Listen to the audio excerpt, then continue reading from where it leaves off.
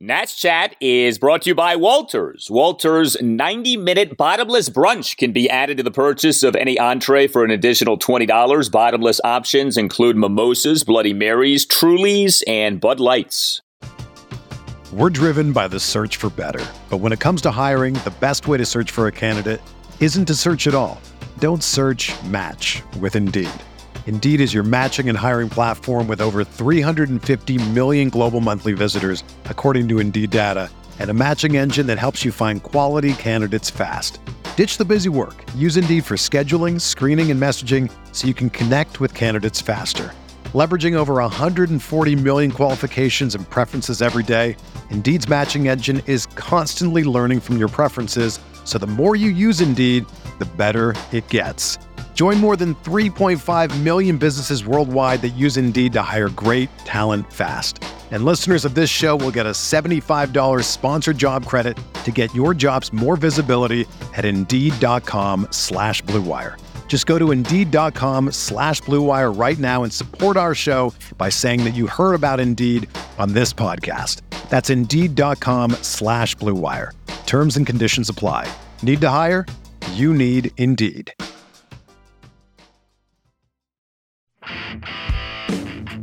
Gray very deliberately looking in to get the sign. Now the 2-1 pitch. Swinging a high drive, right field, deep toward the corner. Way back it goes, toward the foul pole, and gone into the second deck above the Nationals bullpen. A pair of walks, a 3-run homer for Corey Dickerson makes it 4-0 St. Louis. And that is Dickerson's 4th homer of the year.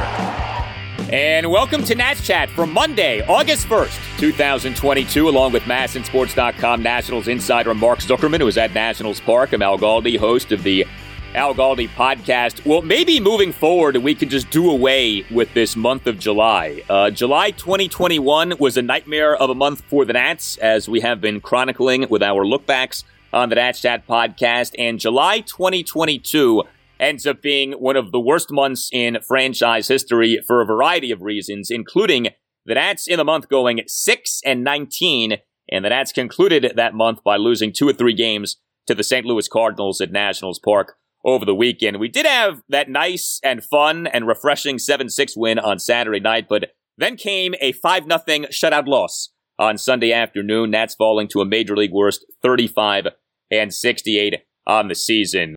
A lot is going to happen for the Nats over the 48 hours coming up. We'll get to all of that shortly. But, Mark, I felt like what happened on Sunday afternoon was like such an appropriate punctuation mark to this month of July for the Nats.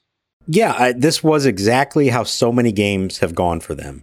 Their starting pitcher gives up some runs early, digs them into a hole, often via big home run, as was the case. The lineup does next to nothing, tries to get something going late, but it's way too little, way too late. And it was a pretty lackluster game, Al. There was not a lot going on in this one. The good news, I think, as we mentioned the other night, by winning on Saturday, they clinched not ending up with the worst month in team history. That honor will forever go to the July 2008 group that went 5-19. This year's team went 6-19 in July to avoid that. But it was a miserable month in so many ways. And now the calendar shifts to August, and we don't know what this next month has in store. And chances are the next 48 hours are going to tell us a lot about how the remainder of the month and the remainder of the season is going to go. Yeah, I mean, we know that a lot of change is coming. The question is the biggest change of all coming? Is Juan Soto about to be traded? So the MLB trade deadline is Tuesday at 6 p.m. Eastern. You know, just because the deadline is Tuesday at 6 p.m. Eastern, of course, doesn't mean that trades have to happen on Tuesday. Trades could happen at any time here. We already have seen the floodgates open to an extent across Major League Baseball in recent days with a lot of trades being made, particularly among relievers. So you do wonder if over the course of Monday, maybe the Nats start shipping away the likes of, Carl Edwards Jr., maybe Steve Cishek, who's been pretty good lately, maybe Kyle Finnegan ends up being dealt. But yeah, I mean, everyone right now is on Juan Soto watch, and it really is something because the Nats figure to trade away a lot of guys in the coming days. And, like the trading away of Josh Bell is going to be a pretty significant thing. He's been a very good player for the Nats, and in theory, he could bring back some really nice pieces for the Nats. But it's like, everything is just minimized because of Soto. It's all Soto all of the time. And even if Soto doesn't get traded, the headline come Tuesday night is going to be what happened with Soto. It's not going to be what happened with all the guys who end up being traded. Yeah, and I think this actually complicates things for Mike Rizzo. And I'm curious, after the fact, if he fills us in at all, on how these next couple of days are going to go, because you can't spend all your time on Soto, obviously. He's got to be having tons of phone calls about everybody else. Well, do you say, okay, we're going to try to get Soto taken care of first, either way. And then once we're done with that, we move on to the others? Or do you go the opposite direction and say, we're going to take care of Josh Bell, Carl Edwards, Kyle Finnegan, all the other potential moves, address all of those, and then save Soto for down to the wire on Tuesday? I don't know the right answer to that. I don't know if he knows for sure the answer to that. But think back to last year for at least a little bit of instruction on how this could go. It really was the last 2 days that everything went down. And it started, well, the Brad Hand trade came down first earlier in the day, but it was really Max Scherzer and Trey Turner was the first big thing to happen. And then once that deal was done, the floodgates opened and you had several more deals that night, several more the next day. When it was all said and done, they traded away 8 players. So I am curious, just from a logistics standpoint, you can't wait until Tuesday if you're Mike Rizzo. There's too much to do. You kind of have to start making some decisions before then. Would you rather get Soto figured out first and then address the rest? Or would you just rather say, let's do everything else and let's hold teams hostage right down to the wire and see come 5 o'clock to 6 o'clock on Tuesday, will anyone meet the price or not? Yeah, I think it's tricky because, especially with Soto, you want the best deal possible. And so you can't just be like, well, we have to have this figured out so we can figure out Steve Cishek. It's like, no, we got to get Soto right. And so if you're going to trade Soto, you may have to not do the deal until 5:59 p.m. Eastern on Tuesday.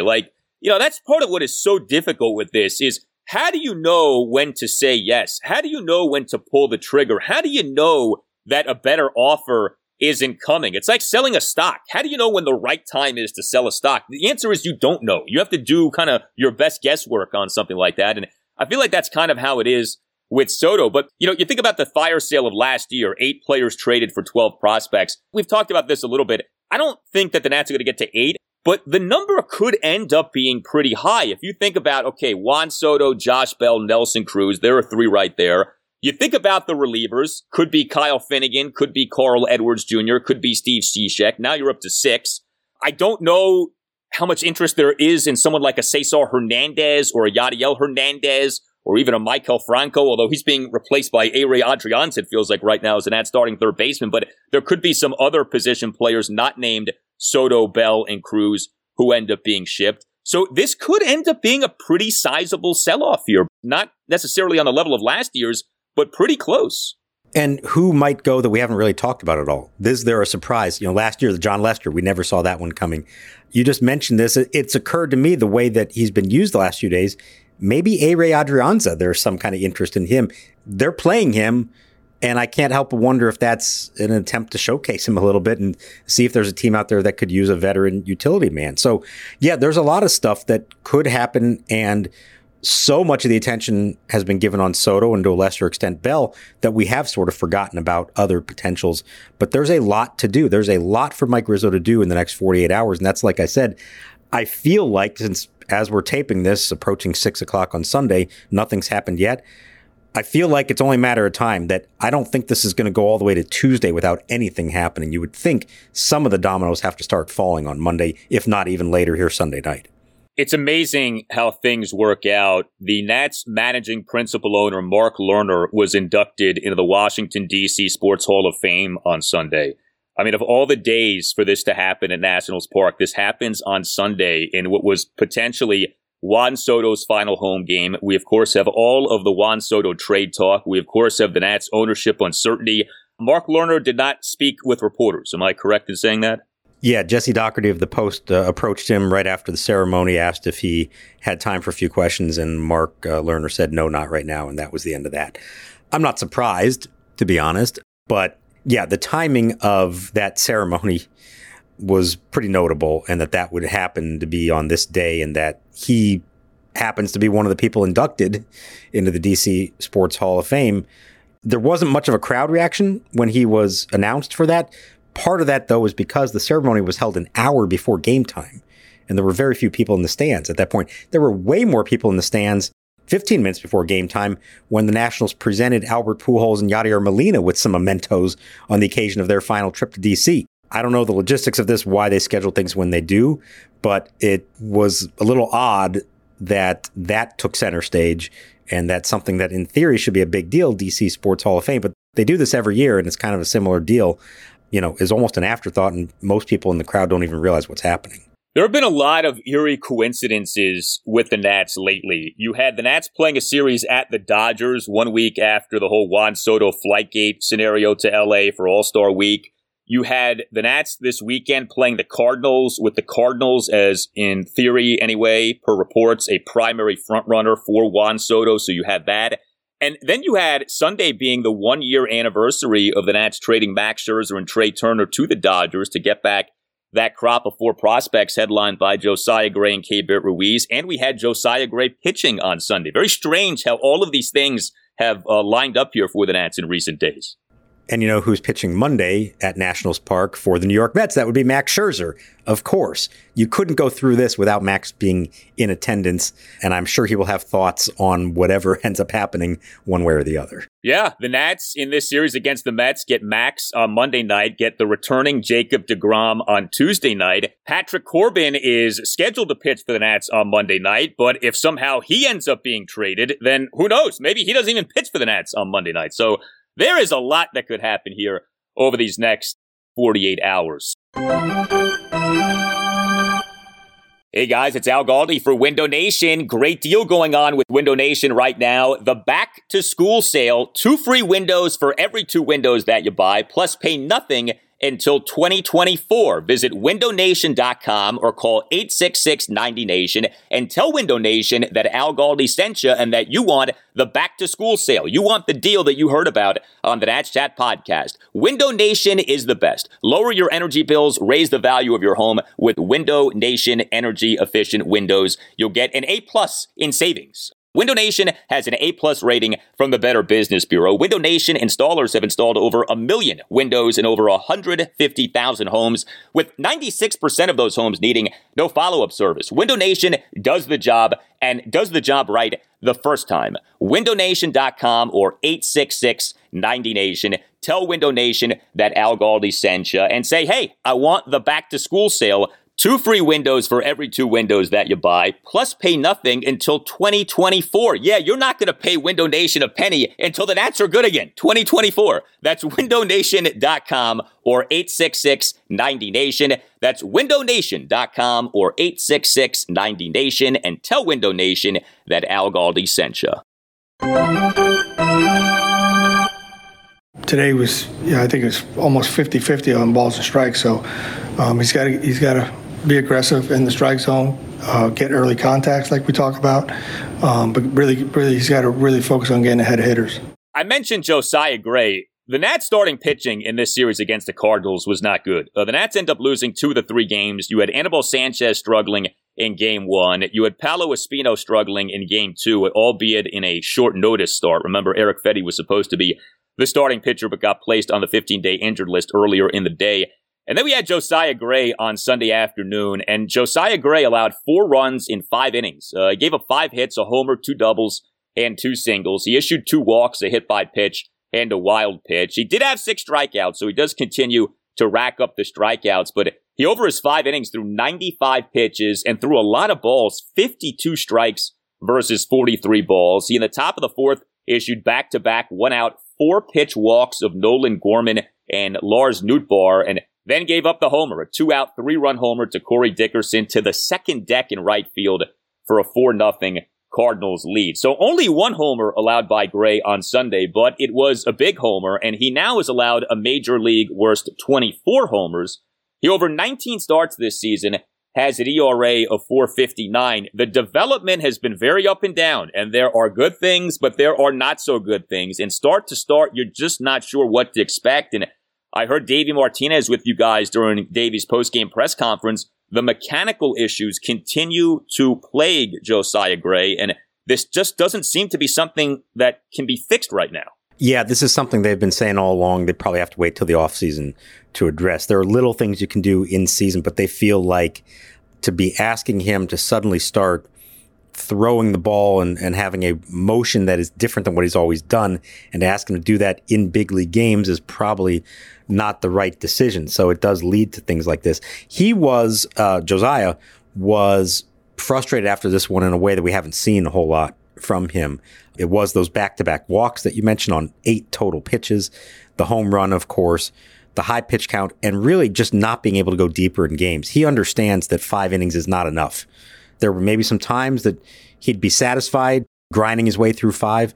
Not really anymore. He's starting to think a little higher of himself, that he needs to give him 6 or 7 innings. And the only way to do that, of course, is to keep the pitch count down, have not nearly as many uncompetitive pitches as he did in this game. And yeah, you look at the overall numbers and they don't wow you. Now, there is a lot of good hidden within that and individual starts that have been outstanding, but he's got to find a way to learn how to still be effective when he doesn't have his best stuff, how to keep the pitch count down, give himself more innings. As he pointed out, if he gives up 4 runs, so be it. But if you're going to do that, give it up in 7 innings instead of 5. That's a big difference. It's still giving your team a chance, and the ERA won't look as bad as it does if you just give more innings. When you only go 5, the margin for error is so slim. So he understands that's a big step he still needs to take. So right now, 19 starts into this season. Would you say that the Nats internally are more encouraged or discouraged with the development of Josiah Gray? I still get the sense they're encouraged because the good has been very good. And you can see what he's gotten. Even on a day like this, where the final line is not good and you didn't really give him a chance to win, the 6 strikeouts, the slider was outstanding. And he's doing that to some very good hitters. He struck out Goldschmidt, Arenado back-to-back. He struck out Goldschmidt twice. So you can tell that he's got it there. I think there's a little frustration in not being able to work with him the way they probably ideally would like to, but an understanding that he is still young and that he hasn't been pitching for that long in his career and that he's getting a crash course at the big league level this year. But if you're ever going to do that, this is the year to do it when the team isn't going anywhere anyways.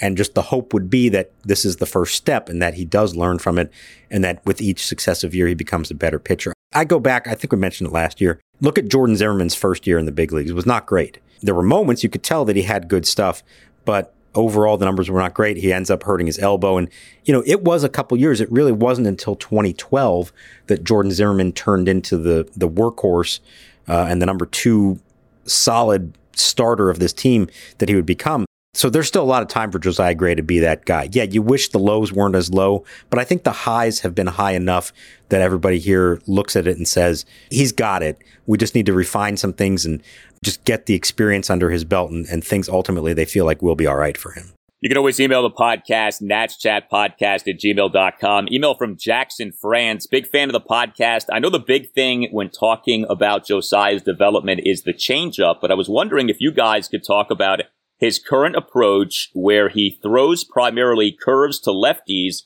and sliders to righties. With all the numbers hitters have, I feel like this makes him a lot more predictable for hitters, especially when his command isn't as sharp. This contributes to having higher pitch counts and why he struggles to go deep into games because hitters know what's coming 0-2, 1-2 and can sit on it. I know Davey got asked about this during the post-game presser. Josiah this season has almost been like 2 different pitchers. He has struggled against lefty batters. He's actually been pretty good against righty batters, but there is that pretty drastic split for him this season, lefty versus righty. Yeah, and so the reason why he mostly throws the slider to the righties, the curveball to lefties, it's about the movement of the pitch, and it does make a difference for a hitter. The slider is moving away from a right-handed hitter. That's what ideally as a pitcher you want, pitches that move away from them.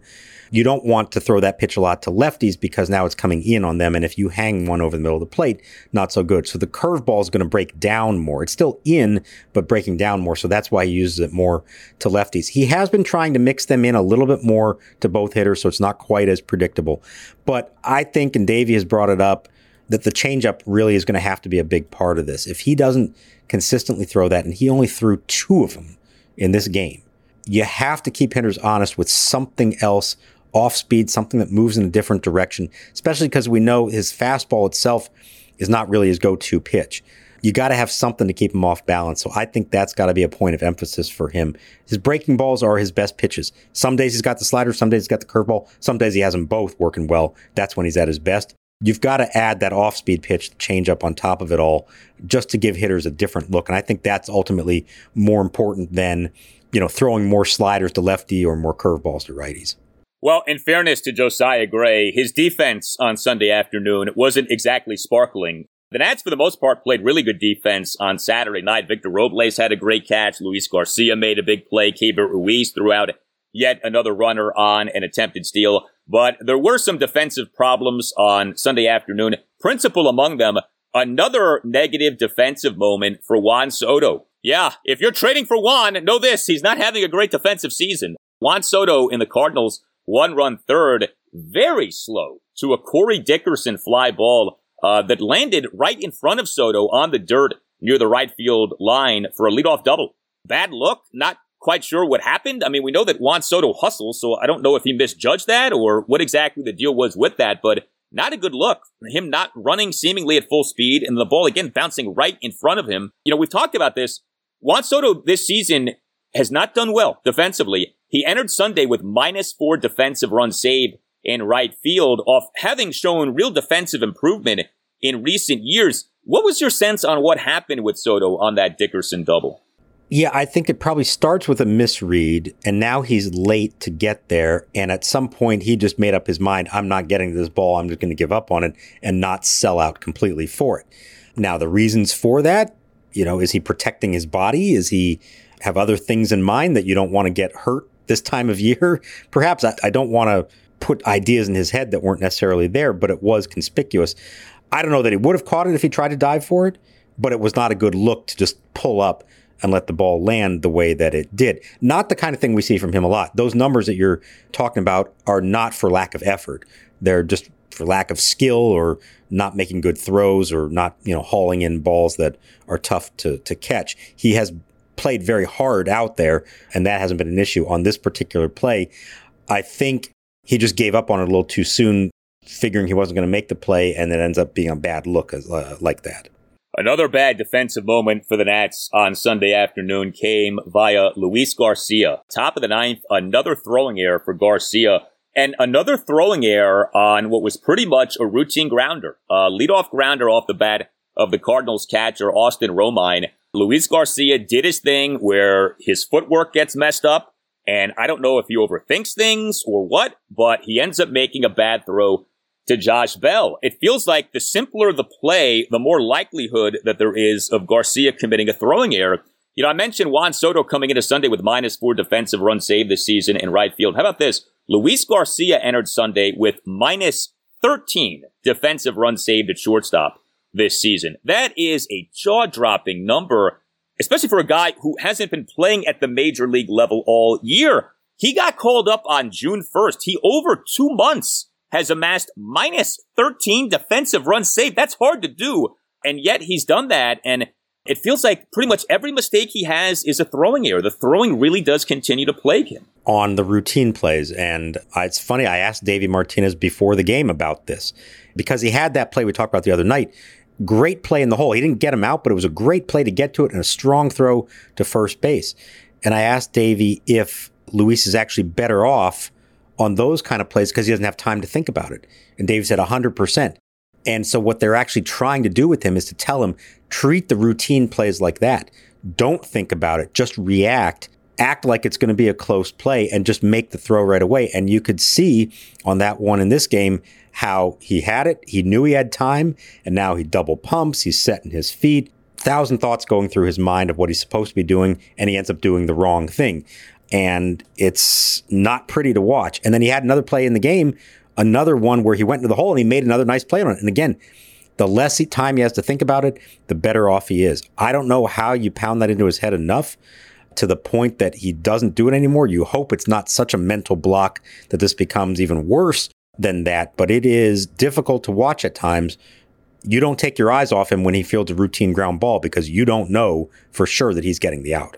Yeah, it continues to be a problem. And, I guess we have to remember we are only 2 months into his time at the major league level this season. It feels like he's been up for a lot longer. It's only been 2 months. But boy, things don't seem to be getting much better. I mean, it seems like he is good for some sort of throwing error once every few games. And we had another one on Sunday. We're driven by the search for better. But when it comes to hiring, the best way to search for a candidate isn't to search at all. Don't search, match with Indeed.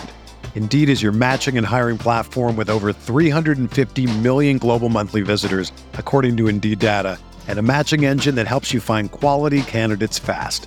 Ditch the busy work. Use Indeed for scheduling, screening, and messaging so you can connect with candidates faster. Leveraging over 140 million qualifications and preferences every day, Indeed's matching engine is constantly learning from your preferences, so the more you use Indeed, the better it gets. Join more than 3.5 million businesses worldwide that use Indeed to hire great talent fast. And listeners of this show will get a $75 sponsored job credit to get your jobs more visibility at Indeed.com/Blue Wire. Just go to Indeed.com/Blue Wire right now and support our show by saying that you heard about Indeed on this podcast. That's Indeed.com/Blue Wire. Terms and conditions apply. Need to hire? You need Indeed. And the pitch. Swinging Bell lines it to left center field. It's hanging up for Carlson, and he makes the catch, and the game is over.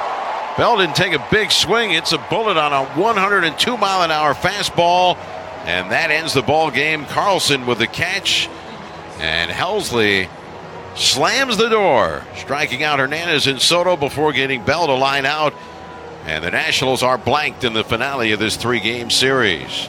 The Nats offense on Sunday did basically nothing. No runs, just 5 hits, 4 of which were singles. Lane Thomas had a double. That was the Nats' only extra base hit in the game. This was another one of these sleepy offensive performances. I mean, here's all that you need to know. The Nats' number 9 batter was their leading batter in the game. Tres Barrera was the Nats' starting catcher and number 9 batter, 2 for 3 with 2 singles, 2 leadoff first pitch singles, in fact, those coming in the bottom of the 6th and the bottom of the 9th inning. So not much there. And now it's like, well, what's next? We'll see what the Nats lineup looks like here moving forward. A bright spot was the Nats bullpen on Sunday afternoon. And I think it is intriguing how many of these Nats relievers do in fact have legitimate trade value right now. We've talked about the bullpen being good lately. It was good once again on Sunday afternoon. 3 Nats relievers combined to allow 1 run in 4 innings. Jordan Weems, 1 run in 2 innings. Steve Cishek, who, like I said, has been pretty good lately, scoreless top of the 8th with 2 strikeouts. And then Corey Abbott, who we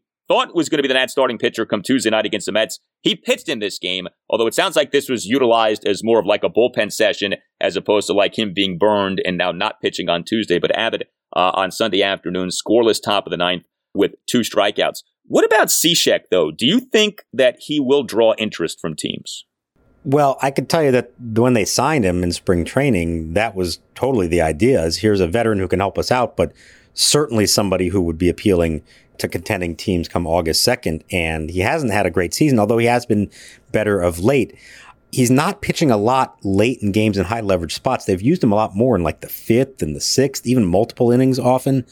So I am interested in what is the interest level in him. There's a lot of relievers out there on the market, and he doesn't fit the profile of the classic hard throwing guy, certainly that most teams value in 2022. But if you have a team that would have a specific need for a guy who throws from that angle, can come in and get some right-handed hitters out, I could see it happening. Certainly if there's an offer for him, I think you move him. There's no reason to hang on to him any longer.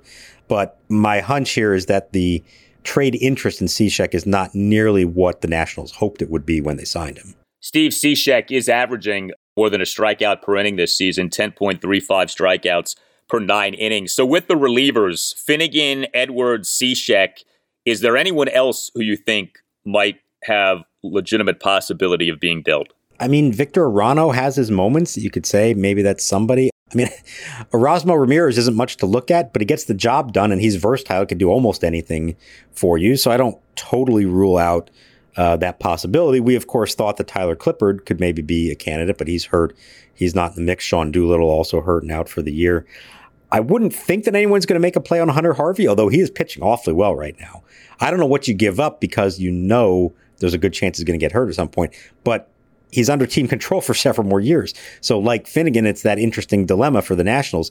Would you trade a guy while he's hot, figuring he's probably not going to keep it up? Or would you say, hey, this could actually be a building block for us for several years? I don't know. But yeah, I think any of them could. Again, there's a lot of relievers that are out there. There are a lot of teams interested in them. Other than Finnegan, because of the control that he has and the fact that he is starting to establish himself as a late inning reliever, I would not count on getting a whole lot in return for any of the other ones. You're talking about rental relievers, middle relievers, setup men, not closers. Typically, you're looking at a single A type prospect. Even look at Daniel Hudson last year, who they traded to the Padres. They got 2 prospects for him. They're both low-level guys. They might pan out. You never know. I guess Mason Thompson has some, potential for them. We haven't seen a lot of him because he's been hurt. The other one was a single A infielder. Generally speaking, you're not talking about getting slam dunk everyday position players for a reliever in that boat. I think Finnegan could be a different story because of 3 years of control and the fact that he is, starting to gain experience as a late inning guy. Yeah, I mean, with this sell-off, I think you're really just looking at adding quantity. I don't know how much quality you're going to get. Now, if you trade Soto, then you're going to get quality. But everyone else, even Josh Bell, I don't think anyone is going to bring back, say, like a top 100 prospect. Those things have become like these precious commodities. And so even someone as good as Bell, I mean, last year, Trey Turner and Max Scherzer only netted 2 top 100 prospects. Bell, he on his own is not going to bring back, I think, any like truly top guy. But can you get back some promising players? Perhaps. But Soto's the guy who's going to bring back the haul. Otherwise, you're just getting rid of whoever you can get rid of. You're trying to get back pieces, and you're just going to hope that one or more of these pieces ends up being something. But, that is the thing about these sell-offs and, of course, these rebuilds. You can make all these trades. You can get back all these prospects. They are all like lottery tickets. And they, some may work out. Hopefully more than a few work out. But there's no guarantee that any of them work out. And that's part of the frustration with a rebuild, is that you really don't know.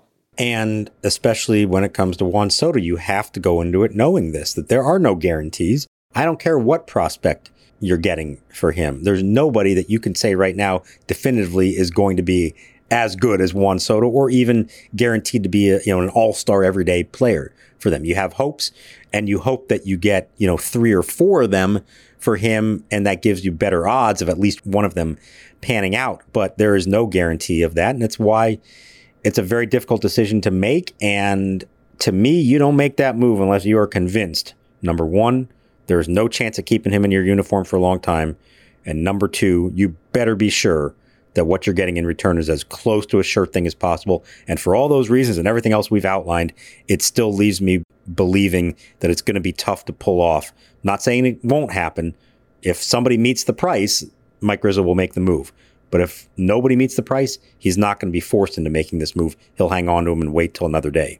I had this thought about the Soto situation. If the Nats farm system was in better shape, like let's say it wasn't elite, but it wasn't in the bottom third of baseball as it is, do you think the Nats would be listening to trade offers as the team is right now? Like, to what extent is the trade availability of Juan Soto a function of the state of the Nats farm system? And if, in fact, the trade availability of Soto is in no small part a function of the poor state of the Nats farm system, isn't that a little messed up that your bad drafting and player development now has yielded your best player being on the trade block perhaps a year or 2 before he ever should be? Like, why should one bad situation lead to you making a mistake and creating another bad situation? I wonder about that. If the farm system was in better shape, would we even be entertaining the notion of the Nats trading Juan Soto right now?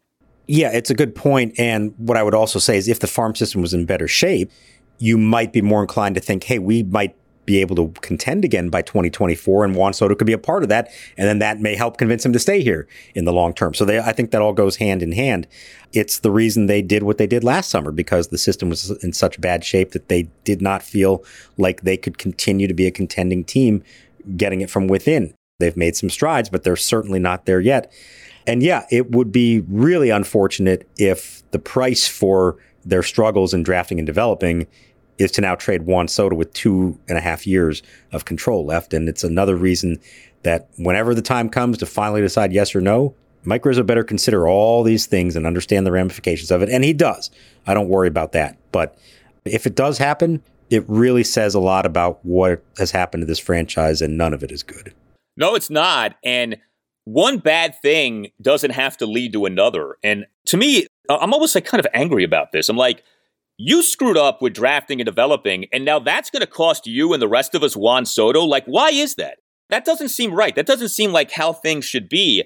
And you also see, too, the multi-level price that you pay for bad drafting and developing. It's not just that you don't have good prospects. It's not just that your team is bad now at the major league level. It's that you feel compelled to do something that a lot of people would say you shouldn't do, which is trade away arguably the best hitter in the sport. Now, there are other layers to the Soto situation, as we've talked about. Should you pay anyone $400+ million, et cetera? But, I don't like the feel of this. I don't like that because you've screwed up in other areas now, you may be about to do something that you shouldn't do. I think that's a dangerous way to operate.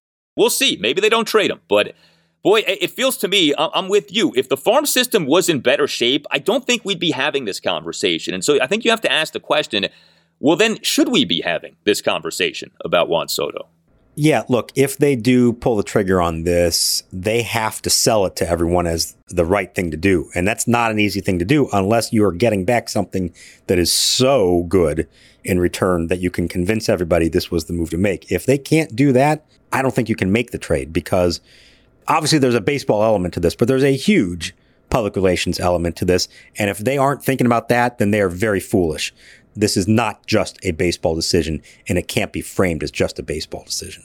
You tell us what you think. Hit us up on Twitter at @Nats_chat. You can email the podcast, natschatpodcast@gmail.com. You can get yourself a Nats Chat Podcast t-shirt by going to natschatpodcast.square.site. That's natschatpodcast.square.site. If you're listening to this podcast on Apple Podcasts or on Spotify, please give the podcast a 5-star rating if you haven't yet done that. And if you're listening on Apple Podcasts, consider writing a review of the podcast. It can just be like a brief review, like 1 or 2 sentences saying how much that you like the podcast. The ratings and the reviews help us out, and we very much appreciate you guys for doing them. All Nationals radio highlights on Nats Chat are courtesy of 106.7 The Fan. For Mark Zuckerman, I'm Al Galdi. We'll see what happens, and we'll talk to you next time on the Nats Chat Podcast.